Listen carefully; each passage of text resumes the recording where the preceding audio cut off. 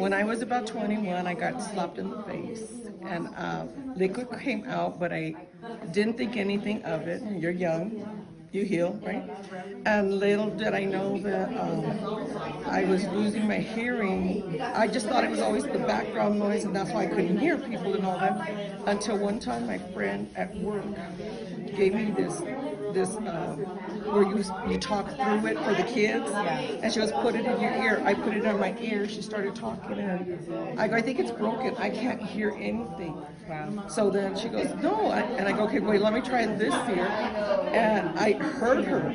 So that's when I knew that was the confirmation. Today, what did God do today? I felt like God was telling me it's time. That's enough. It's time.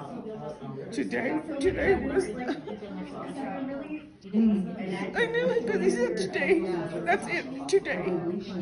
And all I could, when you were praying, all I could feel was just thank you for just thank you for the power.